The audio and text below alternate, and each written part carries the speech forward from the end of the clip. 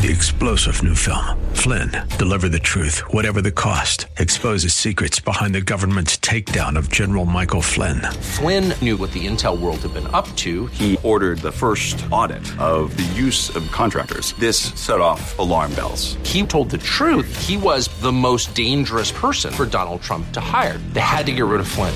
Flynn, deliver the truth, whatever the cost. Available now. Watch it today. Go to salemnow.com. salemnow.com.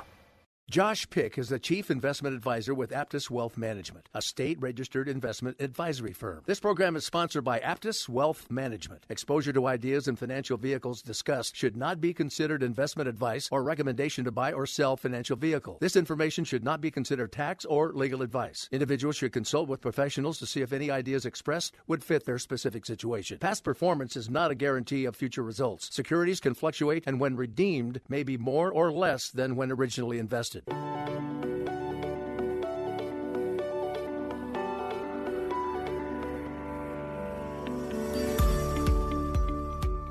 Welcome to the Aptus Retirement Blueprint Show with Josh Pick. Every week, Josh will teach you ways to help manage, risk, and protect your retirement income in the new economy. The primary focus at Aptus Wealth is to provide flexible planning strategies that can efficiently achieve your long-term retirement goals. Now, here's the host of the Aptus Retirement Blueprint Show, Josh Pick. Hi, everyone. I'm Diane Brennan. This is the Aptus Retirement Blueprint radio show with Josh Pick. Hi, Josh. How are you? I'm doing well, Diane. How are you? It's great to be here. I'm well, thanks. And you and the family are good? You're still working from home? Everybody's doing well. Went shopping this weekend, and we're back in the land of toilet paper and hand sanitizer, so I guess we're moving in the right direction. It's progress, right?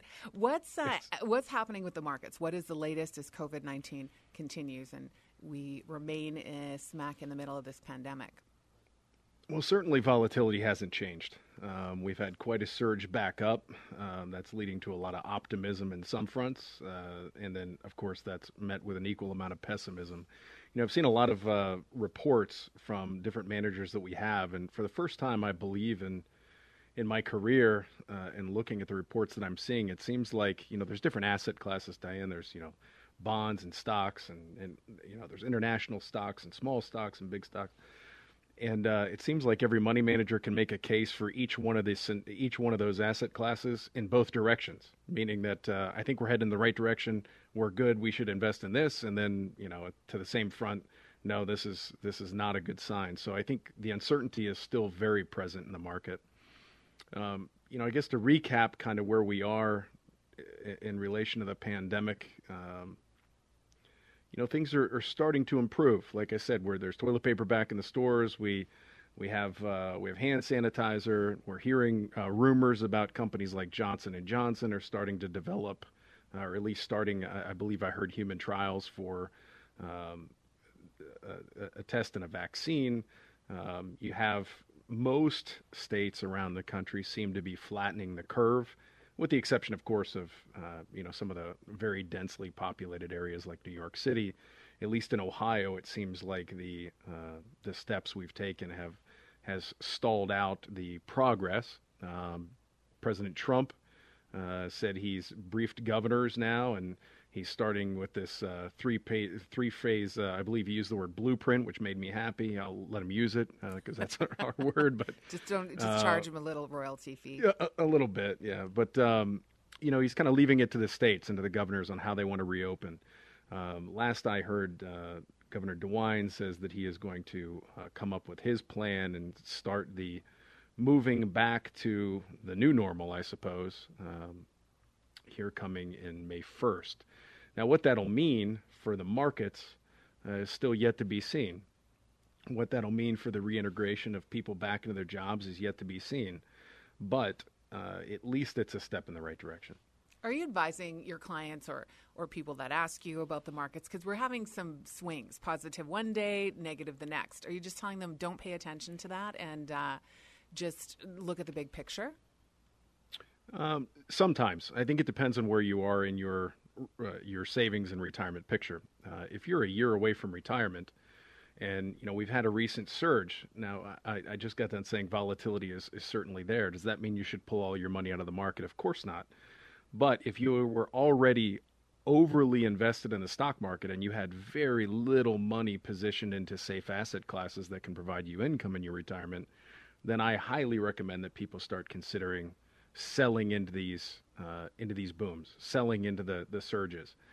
And then again, on the flip side, if you're younger or you have the financial time horizon to kind of wear out these swings or last through the swings, then it's a great time to start buying on some of these drops.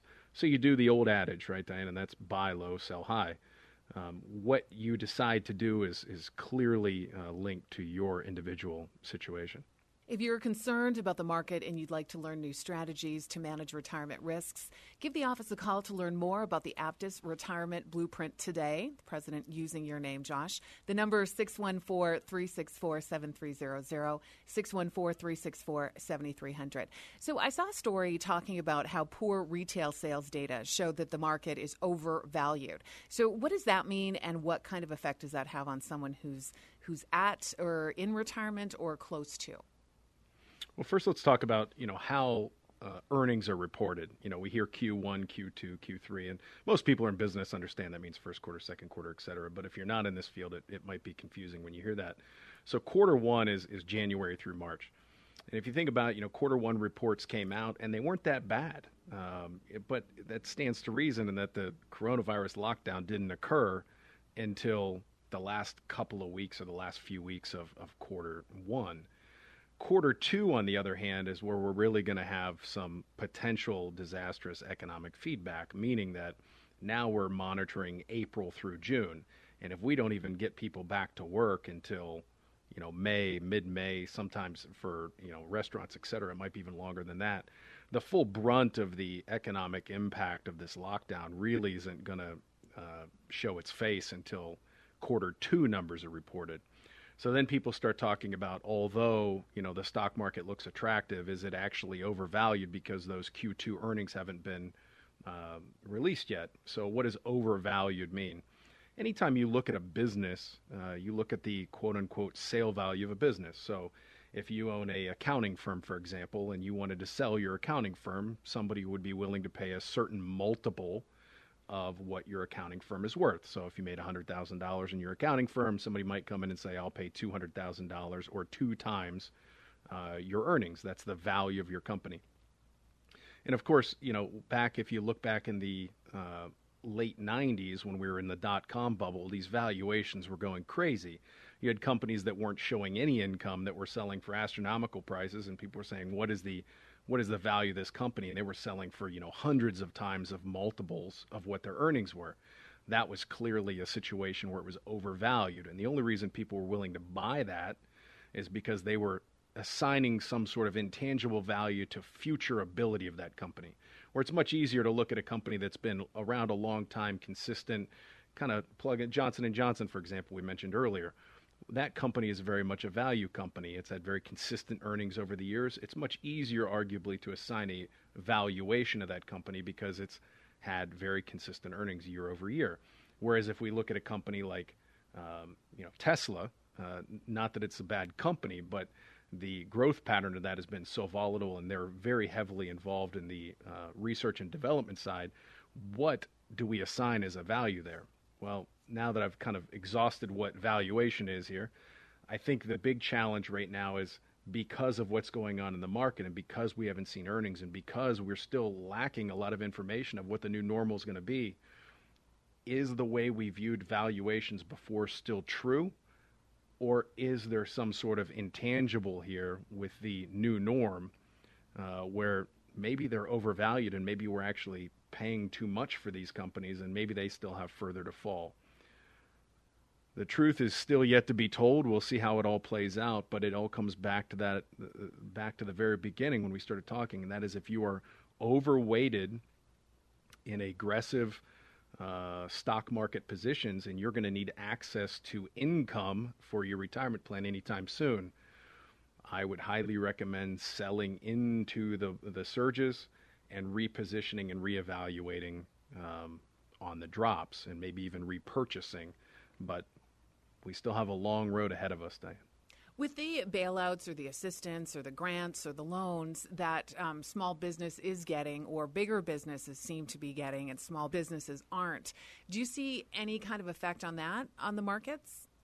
Oh, well, certainly it's a Band-Aid. The question is a Band-Aid on a gunshot wound? It's keeping people working, which is good. It's keeping consumption up. There's certain companies that have certainly benefited. For example, I'm sure you have Costco all around. We have Costco all around the country, right? But we have Costco right here, and Costco has been 2-hour waits at the door. I'm seeing that all around the country. So Costco's done very, very well, but that's starting to pull back now.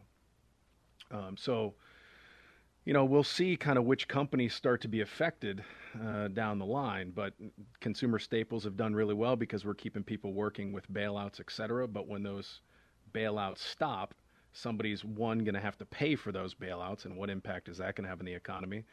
And then once the bailouts stop, are those companies financially stable enough to keep those people working? So was it the Band-Aid that was necessary to keep people working that will continue to stay working, or was it a Band-Aid on a gunshot wound that just delayed the inevitable layoffs anyway? Again, the truth is yet to be seen. Well, and that's what I'm concerned about, and I'm sure a lot of Americans are, is that who's going to pay for all these bailouts? It's going to be the American taxpayer. It always is. Yep. So again, what that means on the market, which is my field, and what it means for financial planning is, like we talked about last week, plan for both scenarios. It's very possible that we pulled a rabbit out of our hat and we handled this perfectly, and the market will resurge. I can show you economic data to support that, but I can also show economic data on the other side that maybe we were due for a correction to begin with, and this exacerbated the problem and made it worse, and the cliff will be far, far steeper than it would have been before. So you need to have the financial reserves and the financial war chest build up so that you can weather that storm and play the long game. People have to be prepared because the market has always been cyclical. This isn't a surprise. This is nothing new. When scenarios like this hit, it just brings to light the scenario a lot quicker, and it can make it steeper. I've heard a lot of people talking about, the longer we delay the debt, the longer we don't start coming up with solutions to the debt, the bigger the problem's going to be. I agree with that, but what did we do when we not only have that debt, have delayed the debt, and now we're increasing our tax dollar payout in the form of bailouts, and companies are hurting? It could set up for quite the perfect storm. We don't know, but we better be prepared. What about people's anxiety? Do you have a lot of clients that because you've positioned them well, they're fine? I mean, I go for days and I'm like, oh, this is no problem. And then I just suddenly freak out one day and wonder what is going to happen and about my future. Well, I mean, if you know that you have a plan in place where the income that you're living off of is consistent, steady, and unlinked to the performance of the stock market and completely insulated from drops, which everybody should have at least a percentage of their income that's set up that way, then certainly your blood pressure is a lot lower than people who were planning on just, pulling a flat percentage out of their 100% equity position. That's for sure. I think, we're also in the perfect storm for anxiety. We're all working from home, dealing with challenges of working from home. We might be raising kids at home. There's a lot of stuff going on that already raises our anxiety. And then on top of that, you raise complete and utter uncertainty as to what the future holds. If you don't have some sort of training wheels on that bike to help you along the path, meaning I have guaranteed money, meaning I have something that adds solidarity to my portfolio, I mean, yeah, it would be absolutely terrifying. So I have plenty of clients that are looking at this, quite frankly, as an opportunity in the long run. While they're certainly not happy about the short-run impact of where they're at, they say, I know my income's completely fine. I know that we prepared for this, and this could create some really interesting opportunities on the purchasing side of things. To schedule your complimentary customized planning session, give Josh a call. The number is 614-364-7300. That's 614-364-7300. When we come back, we're going to discuss Social Security. I'm Diane Brennan. This is the Aptus Retirement Blueprint Radio Show with Josh Pick. We'll be back with more at the Aptus Retirement Blueprint Show with Josh Pick at 98.9 The Answer.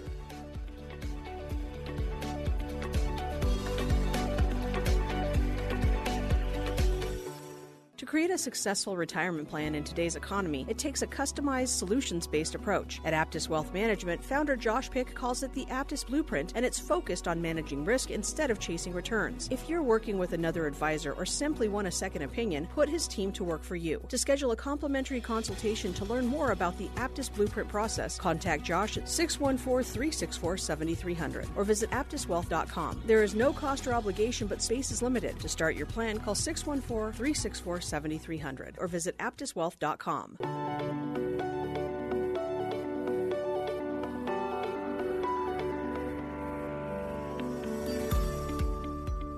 Thanks for listening to the Aptus Retirement Blueprint radio show with Josh Pick. To schedule your complimentary customized planning session, give Josh a call at 614-364-7300. That's 614-364-7300.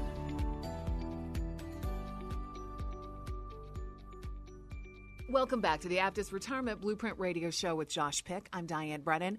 It is common advice. We have all heard it. Do not rely on Social Security. So, Josh, at what point can we count on it? Or do we act and invest and plan like we're not getting any of it? Well, I think it would be foolish to assume that we're not going to get any Social Security. I think there's no doubt that there's going to have to be some changes made in the future in relation to Social Security. I mean, it's been a kind of the drunk uncle nobody wants to talk about for a long time. I mean, it's been going on for a long time. We know that it's a broken system, but nobody wants to fix it. But I think it would be absolute political suicide to eliminate Social Security for any batch of people. So I don't think it's going away. But I think there is some facts that you need to worry about with Social Security, and that is it is underfunded. So will the benefits be reduced in the future is a huge concern. As of right now, if you look at the stats nationwide, it only accounts for about 40% of people's income anyway. So if you were 100% counting on Social Security taking care of you in the future, it's not going to take care of you to the degree of 100%. As a matter of fact, when it was started, it was considered an insurance policy. They still call your benefit your primary insurance amount. And that insurance policy was literally just to provide a base level of income to keep you out of poverty, meaning that you're not going to starve if you have Social Security. But by no means was it designed to pay your mortgage and buy you a new car. So that said, don't plan on it counting or covering 100% of your income. The other thing that's changed over the years is how they calculate inflation adjustments on your Social Security, meaning that every single year, or at least most years, your Social Security benefit will go up by some sort of cost of living adjustment. However, over the years, one way that Washington can reduce their liability is determine how they want to calculate that cost of living adjustment, and it has changed significantly over the years. For example, and I'll oversimplify this, but let's say that the cost of milk goes up by 30%, but for the same type of technology, a computer, you can get the same RAM and memory in a computer next year for 30% less than you paid for it this year. Well, then, they could theoretically offset, and then cost of living didn't go anywhere. Well, I assure you, when you're living purely off of Social Security, or that's a large percentage of your income, you certainly are much more concerned about milk than the cost of the computer, and that could have a detrimental effect. So I think there's two big challenges that you have to look at when you're using Social Security as an income source in retirement. Number one is, what percentage of my income can I count on out of it? And then number two, is it going to keep up with inflation at the rate that I want to plan it for, or do I have to strain my other assets a little bit more, my other income sources, to cover the gap? We can't bank on the fact that Social Security may still be there, but we can bank on the fact that it's definitely not going to keep up with inflation. Well, we can bank on the fact that it's not going to look the same. As I sit here, I'll be 42 in a couple of months, and full retirement age when Social Security started was 65. The average life expectancy at that time was less than 65, so it was a pretty well-funded program.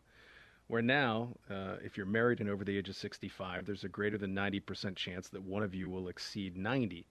And the average full retirement age for most people who are closing in on retirement is 66, 67 at the top. I think, there's some huge likelihood that full retirement ages for people that are in the lower age category are going to start to stretch out. So I think, let's talk a little bit about what I think could change, because that's something when I do speaking engagements, everybody always asks, what are the facts, and then what do you think is going to change? One that people don't know that I think is very low-hanging fruit that you just anticipate is right now the highest percentage of Social Security that you can be taxed on is 85%. Meaning that you're not taxed at the 85% level, but 85% of your Social Security can go into your income and in turn be taxed at whatever income tax bracket you're at. I was really shocked when they made a pretty sweeping overhaul of Social Security back in 2015 that it wasn't raised to 100% of your Social Security can be taxed if you're in the higher income brackets. I fully anticipate that happening. The reduction of benefits, and that would be one that I feel like Washington can kind of sneak in on us without letting us know, and we're just going to reduce the calculation of how our benefits are determined, meaning that there's a calculation to determine what your benefits are. Well, if we just start kind of messing with the numbers, we can reduce what you're going to receive when you get there, and nobody really pays attention to that calculation. I think that could occur. Cost of living adjustments could change. The raise of the full retirement age, I think, will absolutely happen. I'm surprised that hasn't happened yet. And the next logical question is, how high do I think it could go? I would anticipate that my full retirement age will be at least 70, maybe 72 by the time I round the turn and get to Social Security. Another one that's always tossed around in the political circles is how much of your income you are taxed on to pay into Social Security while you're working. So we've been talking about the distribution of things, but let's talk about how we fund it, because we're underfunded. Everybody knows that. So how are we going to fund Social Security? Well, right now you pay a percentage of your income towards Social Security. And that percentage of your income is between 6 and 7%. And then if your employer pays the other half of that, so Social Security gets a total of 12 to 14%, and then there's another percentage that goes on top of that for Medicare. Right now, there's a cap on how much of your income can be taxed for Social Security at that 6 to 7% range. So if you make $200,000 a year, you're only taxed on, and don't quote me on this, I believe it's about $130,000. Once you exceed $130,000, you no longer pay that Social Security tax. So I get calls every year that says, hey, my check went up. I don't know why. I want to make sure I don't owe money at the end of the year from a tax perspective. Why did that happen? Well, a lot of times it's the Social Security piece. Well, the left side of the aisle is always trying to raise that. And I'm not saying that's right or wrong. It's just what's always happening. The left side of the aisle is always trying to take that cap off in its entirety. And that cap goes up pretty much every single year. The right side of the aisle is always trying to keep that cap down. I think at some point, there's probably going to be, I know this sounds crazy, but there might be an agreement in government that we need to raise it, but to what degree we need to raise it is always the argument. But that's something that I envision has continually climbed, and it might climb a little bit more exponentially. And then the one that has everybody absolutely terrified on the distribution side is something called means testing. Have you ever heard of that, Diane? No. I'm really young. I'm not familiar with that. Okay. With Social Security. I'm kidding. But no, I've never heard of it. So means testing is the idea that Social Security is there for insurance for people who don't have the money to take care of themselves. So a means test would say if you have enough money to take care of yourself without Social Security, then you're not entitled to any Social Security. We've heard this many, many times over the years. It doesn't seem to be getting traction, but as the deficit builds, as these types of bailouts increase, could that push that to the front? That is a very concerning question, meaning I've saved my whole life, I've delayed gratification, I've not bought that fancy car so I could put money in my 401k. I've done all the right things, and now I have this 401k that's worth $1 million. I've also paid in at a very high level to Social Security because I was a higher wage earner, and I'm not entitled to any Social Security. I don't get any because I've done all the right things, and I don't get it. That one has a lot of my clients very concerned. It has everybody very concerned, I would think, or at least people who have paid in a lot to Social Security. That one's terrifying. And then the question becomes, how do we plan and how do we allocate our resources to hopefully kind of navigate this labyrinth to make sure that we fall into the category that would still receive benefits. If they look at your tax return, Roth IRA distributions aren't considered taxable income. There's a couple other strategies, but the concern is always, how do I position what I've saved to make sure that I don't get thrown out of the equation? This is the Aptus Retirement Blueprint radio show with Josh Pick. To schedule your complimentary customized planning session, just give Josh a call at 614-364-7300. That's 614-364-7300. So, Josh, still talking about Social Security, you're mentioning things that have been looming issues with Social Security. What kind of impact do you think everything that's happening right now with COVID-19, this pandemic, what kind of effect could that have on Social Security? Well, let's look at it at a very baseline. Let's look at the easy part of it. If people are laid off, and there's a tremendous amount of people that are laid off right now, and they're collecting unemployment. So if you're collecting unemployment, you're certainly not paying into Social Security. So that is, millions of workers not paying into Social Security. Well, Social Security is no more complicated than money comes in and money goes out. And one of the challenges that we've had is, if we go back to when Social Security started, there was tons of people paying in, 5, 6, 7 people paying in for every one person collecting, and they were only collecting for a short period of time. Now we look at today, and I've seen estimates that there's 3 people paying in right now, and soon to be 2 for every one person collecting, and the possibility of them collecting for 20 plus years is pretty significant. So any amount of time where we don't have those workers paying in, it's a huge strain on Social Security. On top of that, Social Security has long been used as a fund to help fund other programs. We can debate as whether that's a good thing or a bad thing, but you don't have to look very far to find scenarios where that occurred. Back in 2015, $150 billion was taken out of Social Security retirement to fund Social Security disability. That happened in 2015. It was supposed to fund Social Security disability for till 2022. Now, anytime something like this occurs, where there's a huge layoff of workers, disability claims certainly go up. It just happens. People are, if you're faced with a situation where you have to protect your family, you're going to look at every resource possible to try and do that. So will the disability claims add a further strain or a greater strain back on Social Security? I would be shocked if it didn't. So I think, those are 2 very easy examples to point to, but there's no doubt that these types of scenarios add strain to Social Security, and that will continue.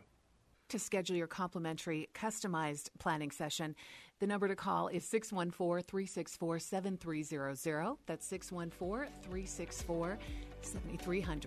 Next, the upcoming presidential election and its effect on the markets when we come back. This is the Aptus Retirement Blueprint radio show with Josh Pick. I'm Diane Brennan. We'll be back with more at the Aptus Retirement Blueprint show with Josh Pick at 98.9 The Answer.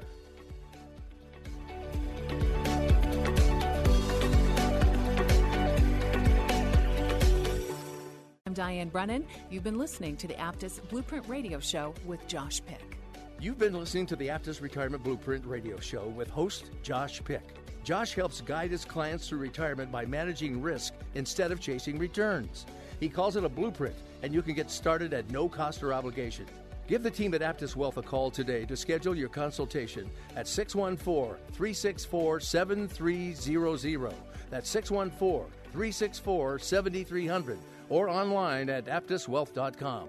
That's APTUS wealth.com. To learn strategies to manage risk in the new economy, join us again next weekend right here at 98.9 The Answer. Any comments regarding safe and secure investments and guaranteed income streams refer only to fixed insurance products. They do not refer in any way to securities or investment advisory products. Fixed insurance and annuity product guarantees are subject to the claims paying ability of the issuing company.